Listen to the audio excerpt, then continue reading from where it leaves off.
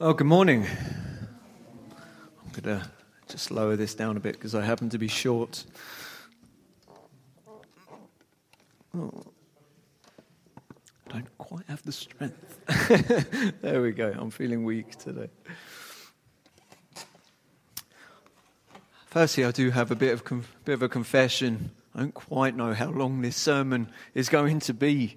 I've gone over it a few times and it's been fairly different each time. But that's the beautiful thing, is that we get to study God's Word together. And I think that's the most important thing, but we'll try not to keep you too long. Behold, the amazing and mysterious impenetrable box. No man-made tool can penetrate its surface, and no mortal man has ever seen inside. Of course. Oh, sorry. There we go. There's the impenetrable box. Of course, it isn't really an impenetrable box. It's actually just a representation of one. In this case, the way my sister wraps her Christmas presents. You can't get in them.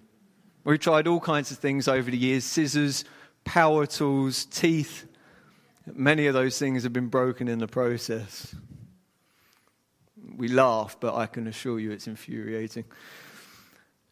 Today, we're going to see how people can be a lot like this box.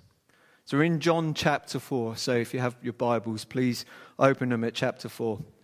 And we're looking at this account of Jesus meeting a Samaritan woman at a well in Samaria. It's a conversation that, to be frank, I found a bit confusing. It seems to go in many different directions. There's water and thirst, relationships, worship, messianic prophecy, Jesus' identity, the woman's identity, eternal life. There's so many different threads here. And as we go through the text, as we unpack it, with God's help, we're going to see that this conversation isn't a random collection of different things that jump around, but rather it's quite a moving dialogue between two people, and it goes in one direction, and it ends with us seeing the glory of Christ, Jesus, the Son of God and Messiah. As John says in chapter 20, these things are written that you may believe that Jesus is the Messiah, the Son of God, and that by believing you may have life in his name. That's a purpose.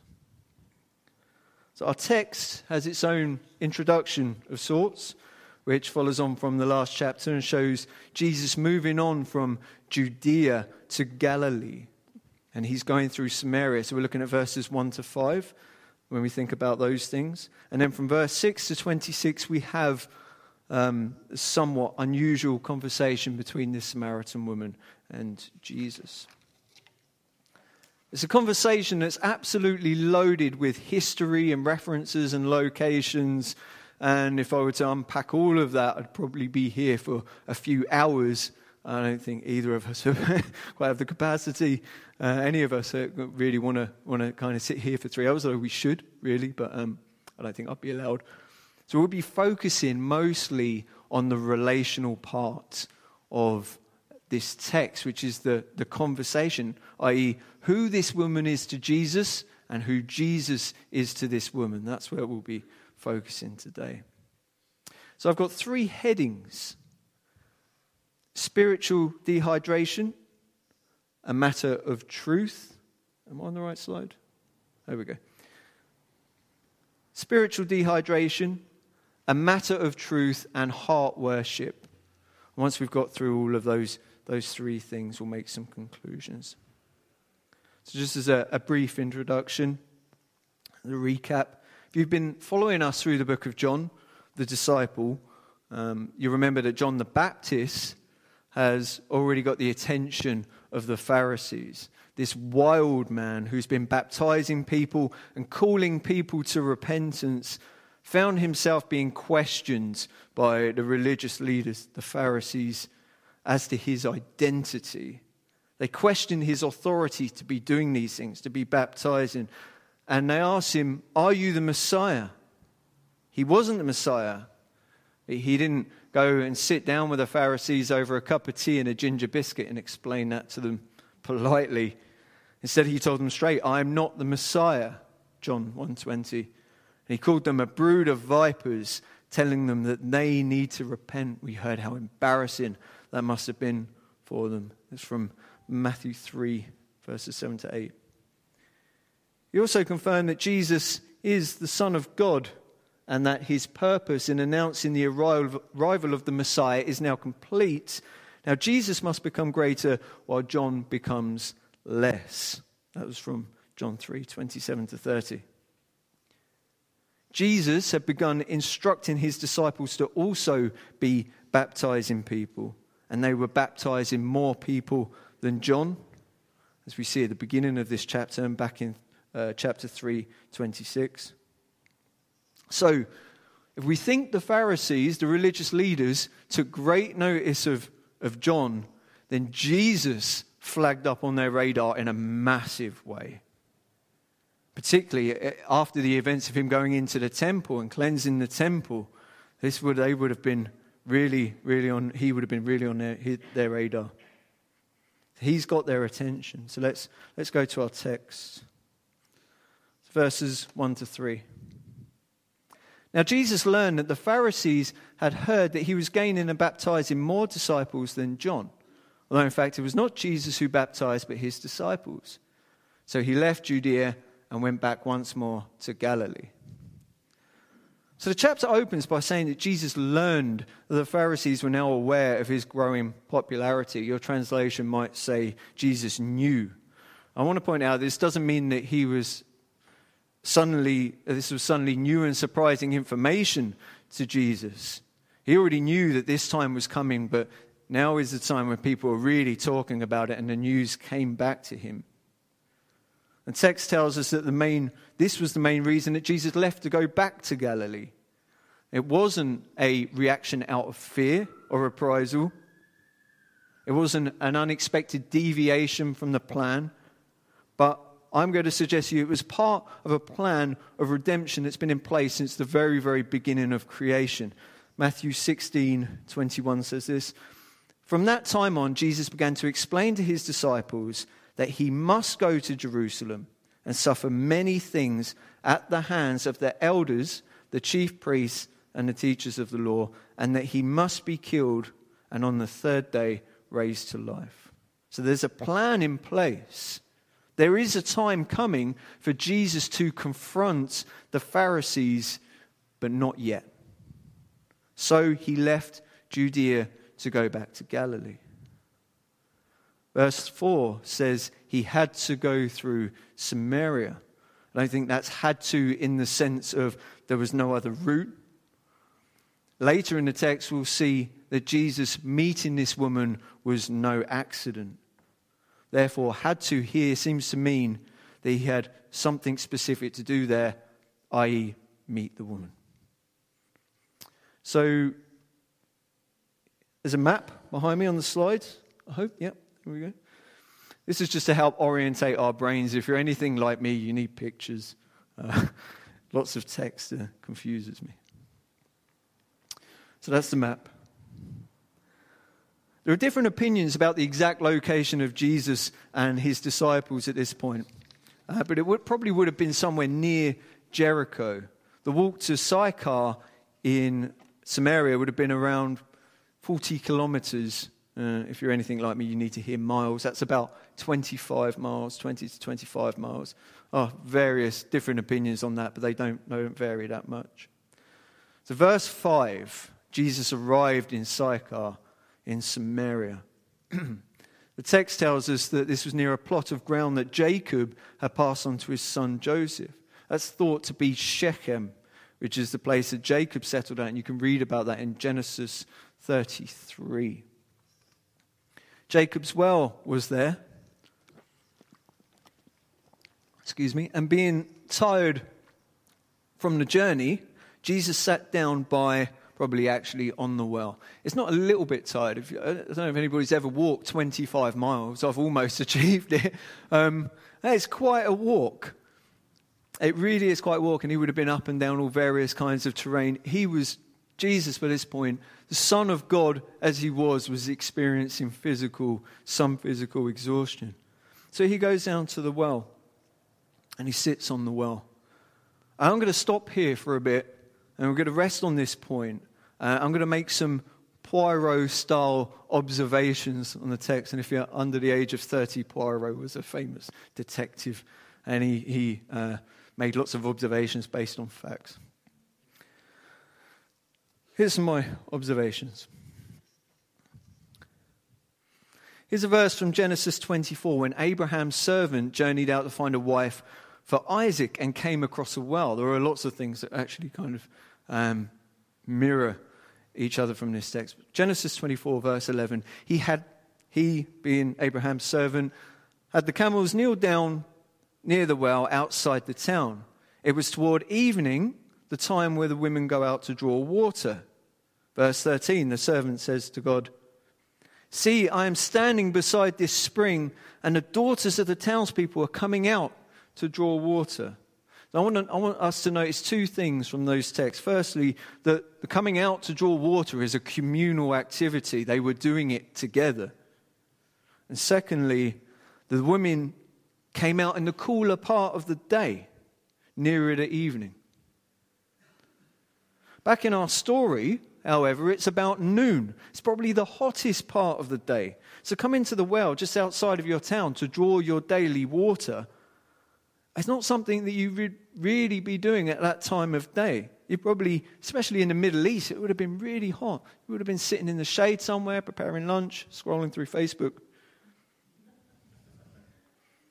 And verse 8 tells us that Jesus had already sent his disciples in the town to buy food. So here's what I'm suggesting. I think when Jesus came and sat on this well, it was quiet. There was nobody around. I'm convinced of that. Which leaves Jesus on his own at this point by the well. And that leaves one question. If Jesus was really exhausted and needing a drink, why didn't he just go to town with the disciples? That would have been far more comfortable. He could have gone in, got a drink. It seems to me, since he didn't have anything to draw water with, which we see in verse 11, Jesus wasn't there for the water. Jesus was there for the woman. None of this was an accident. As we said earlier, it was planned from the very beginning. Jesus is omniscient, meaning he knows everything when it's going to happen, before it happens. So Jesus knows this Samaritan woman is about to turn up and he has a mission. He's got a deep, heart-changing business to do with this woman and he doesn't want any distractions. He doesn't want anybody else involved.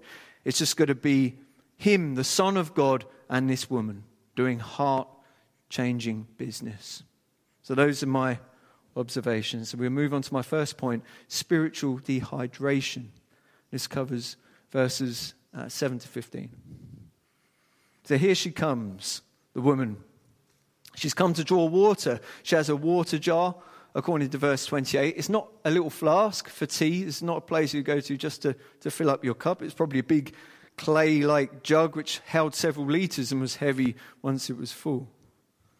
She hasn't come with the other townspeople. She's come at the hottest part of the day. This is all very unusual.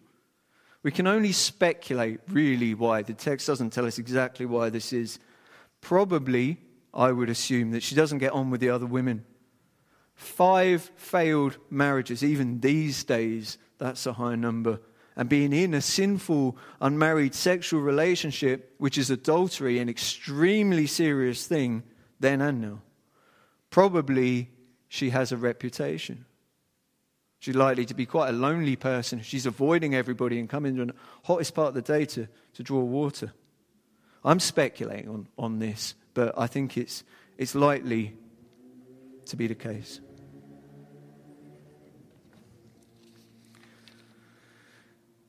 So she come to her water to fill the jar, and there's Jesus. And this would have stopped her in her tracks, a Jew sitting on a Samaritan well. And Jesus says to her, "Will you give me a drink?" The Samaritan woman said to him, "You are a Jew. And I am a Samaritan woman. How can you ask me for a drink?" John comments here, "For the Jews have no dealings with the Samaritans." So there was a long history of Jews hating Samaritans. We can't detour too much into the history of that. We've got some essential things to know about that, and that would be that Samaritans historically were Israelites, God's people, but they disobeyed God by insisting on worshipping idols. Eventually God exiled them, scattering them to various places, and the king of Assyria resettled Samaria with pagans. So there was a mixture of Israelites and pagans, and they intermarried, and they carried on a very distorted, corrupted version of Judaism and worship of false gods. You can read about this in 2 Kings 17. I would urge you to go there after. So as the years passed, the Jews regarded Samaritans as like half-breeds, completely unclean. Actually, the sentence for "the Jews have no dealings with Samaritans," there's actually a word in there that means used together with. It's like the literal, Jews don't share things at all with the Samaritans. We don't touch the same cutlery. We don't do the same things. We don't use the things those unclean Samaritans use. I think this shows us something of the human capacity to hate, that like 800 years later, this is still being carried on. And at Jacob's well, this way of thinking is still very much alive. The woman is still very aware of it. And this woman is questioning Jesus. She's probably in shock. "Really? You're asking me, a Samaritan woman, for a drink? You want a drink from my jug?" And Jesus responds, verse 10, "If you knew the gift of God and who it is that asks you for a drink, you would have asked him, and he would have given you living water." He's talking in third person. He's talking about himself.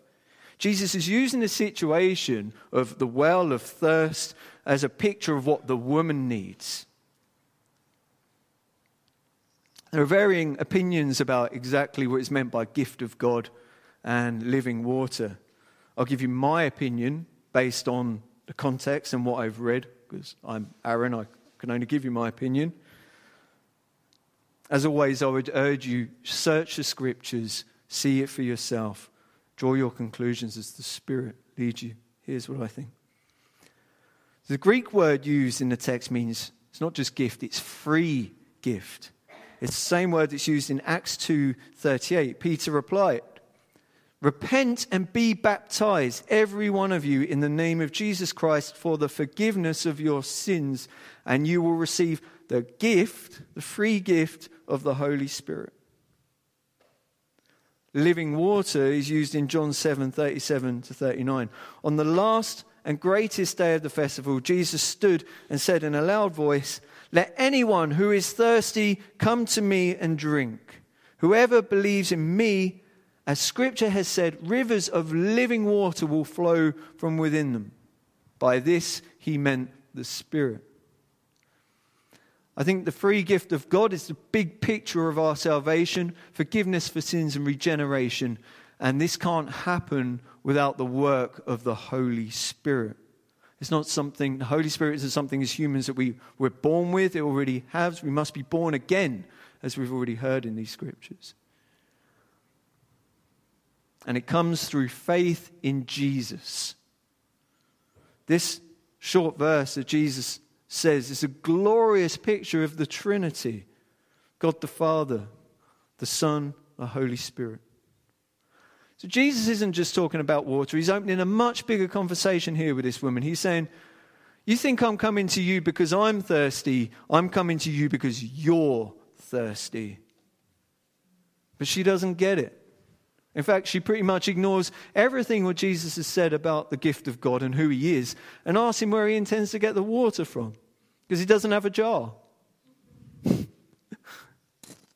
Verses 11-12. "Sir, you don't have anything to draw with. Where are you going to get this living water?" And here's some sarcasm, I think, working its way into the conversation. "Are you greater than our father Jacob, who gave us this well and drank from it himself, as did also his sons and his livestock?" It's interesting that the way that she recounts the history of the well shows that Jacob was fairly revered for this workmanship. It must have been substantial. I mean, the well was probably over 1,500 years old. But it's sarcasm. Can you do this? You don't even have a jar. Jesus goes on to answer this question of where the water comes from and if he's greater than Jacob. Jesus answered, everyone who drinks of this water will be thirsty again, pointing to the well. But whoever drinks the water I give them will never thirst. Indeed, the water I give them will become in them a spring of water welling up to eternal life. Nothing and no one can satisfy thirst like Jesus.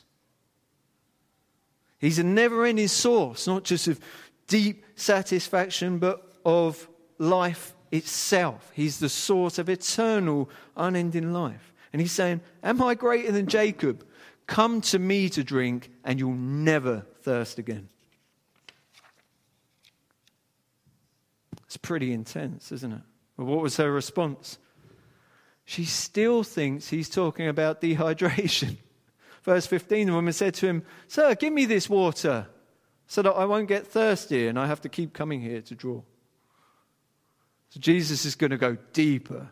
He's going to reveal to her his omniscience as Son of God by showing that he knows everything about her. It's a matter of truth. He told her, go call your husband and come back.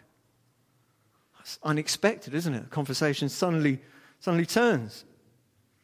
I have no husband, she replied. Okay. Jesus responds. Jesus said to her, you're right when you say you have no husband. The fact is, you have had 5 husbands, and the man you have now is not your husband. What you've just said is quite true. There's 2 things going on here, in my opinion. Firstly, and primarily, most importantly, he's reaching into her heart and he's pulling out all this sin and this mess of her life that she doesn't want to give over. He's reaching in and he's showing his omniscience. He's showing his power as Messiah and Son of God and saying, I know this. You need to give me this. In doing this, he's laying down the foundation for her salvation, conviction of sin. John 2:25, we read before, said, he did not need any testimony about mankind, for he knew what was in each person.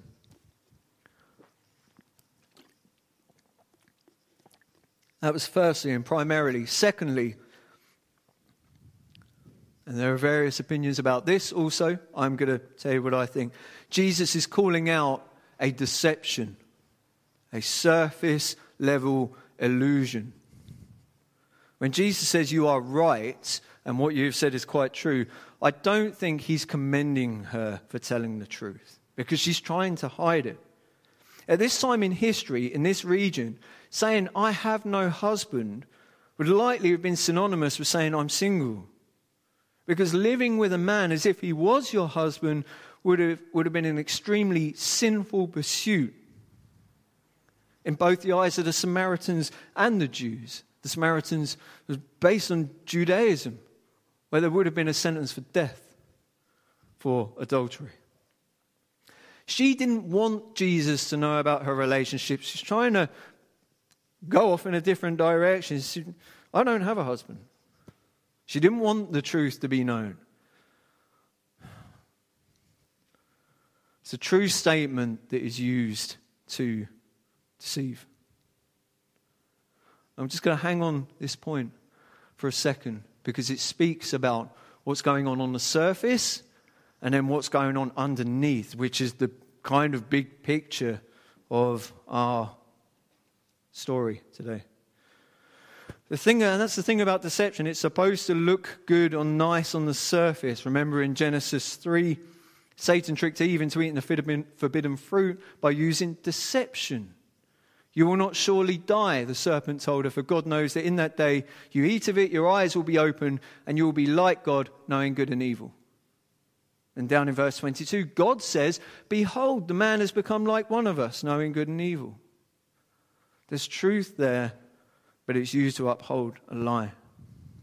Adam and Eve did die, and the very downfall of humanity was founded on Satan's deception. Satan may have spoken the words of truth, but there was nothing but deception underneath them. And obviously a much lesser way, we're seeing something of this in this conversation. Again, it's sin. It's all wrapped up with what's going on deep in our heart. It's all one and the same. Jesus said this of Satan: there is no truth in him. When he lies, he speaks his native language, for he is a liar and the father of lies. Jesus, on the other hand, is the absolute sovereign truth. He doesn't just speak the truth, Jesus is the truth. Jesus answered, I am the way and the truth and the life. Christ and deception are totally incompatible. There's no place for deception in a relationship of Christ. And as he meets with this woman, I think he's calling it out. And he's saying, oh, I want the truth. I want inside your heart. I want the deep, true things of you, of your heart. And it speaks to us as well as Christians, because we need to be vigilant. Don't we? We live in a world of lies at this time in history. Our education system tells us we're evolved from soup. Our online shops tell us that happiness can be bought. We just buy more stuff, you'll be happy. Our magazines tell us that we can be whatever we want to identify as. Our politicians, well, pray for them. We must live lives marked by truthfulness. Let's give Jesus the deep truth of our hearts. Let's move on. So Jesus has miraculously called out the truth of the woman's sin. All of it. Marriage after marriage, adultery. Jesus has opened the impenetrable box of her heart. And the woman is stunned. Sir, the woman said, I can see that you're a prophet. But she still doesn't want to go there. So she completely changes the subject and starts talking about worship. Verse 20. Our ancestors worshipped on this mountain, but you Jews claim the place where we must worship is in Jerusalem. The mountain that she's referring to is Mount Gerizim, which would have been right near the well. Historically, the Samaritans had built a temple there for them to do their corrupted worship to rival the Jewish temple in Jerusalem. But they didn't know God. But despite her changing the subject, Jesus responds by taking this thread, and he goes right back to the matter of truth and right back to the matter of the heart. Jesus says, okay, let's talk about true worship. Verse 21, Jesus replied, believe me, a time is coming where you will worship the Father neither on this mountain nor in Jerusalem. You Samaritans worship what you do not know. We worship what we do know, for salvation is from the Jews. That sounds complicated. He's drawing a line between knowing God and not knowing God. The Samaritans worshipped in ignorance. They didn't know God the Father. They worshipped false gods. The Jews knew who they worshipped. And God used a relationship with his people throughout all of history to reveal the glorious promises of salvation that we see throughout the Bible. And we're going to see it in this text as well. And it's revealed to all mankind. Ultimately, it's a foundational statement. If you don't know the true God, God the Father, there is no true worship. And there is no true salvation. Verse 23 to 24. Yet a time is coming and has now come when the true worshippers will worship the Father in spirit and in truth, for they are the kind of worshippers the Father seeks. God is spirit, and his worshippers must worship in the spirit and in truth. Jesus tells the woman, the time of change has come. Whether you're a Jew, whether you're a Samaritan, you don't need a temple or a mountain or any special place or ritual. Again, a picture of surface things. Worship must be deeper in spirit and truth. It's not a matter of going to the right place, saying the right special words. It's a matter of where your heart is. Deep spiritual heart worship. This is what the Father seeks. Jeremiah 29:13 says, "You will seek me and find me when you seek me with all of your heart." These are the kind of worshippers God the Father is seeking. That's the language Jesus is using. God is our Heavenly Father, and He so loved the world that He sent His only Son, that whoever believes in Him shall not perish but have eternal life. And for this woman, He's standing right in front of her, just her and Him. Then comes another miraculous moment, in case you thought there was only one miracle, Jesus revealing His omniscience to him. The lady recognizes her need for a Savior. The woman, seeming to accept what Jesus has said, says, "I know that Messiah, called Christ, is coming. When He comes, He will explain everything to us."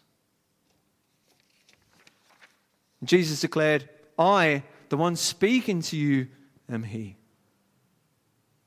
He reveals His full identity to her and Him. He is the Messiah. He is the Son of the Father. He is the giver of springs of living water, of eternal life. He is her Savior. And the woman believes. That's a hallelujah moment, isn't it?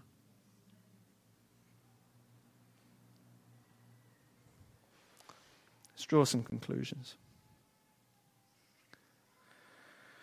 The woman woke up that morning, probably in the same way as every other morning. Sad, broken, going out to draw water in the heat, on her own because she didn't want to have to deal with the people, or the people had to say, or the gossip.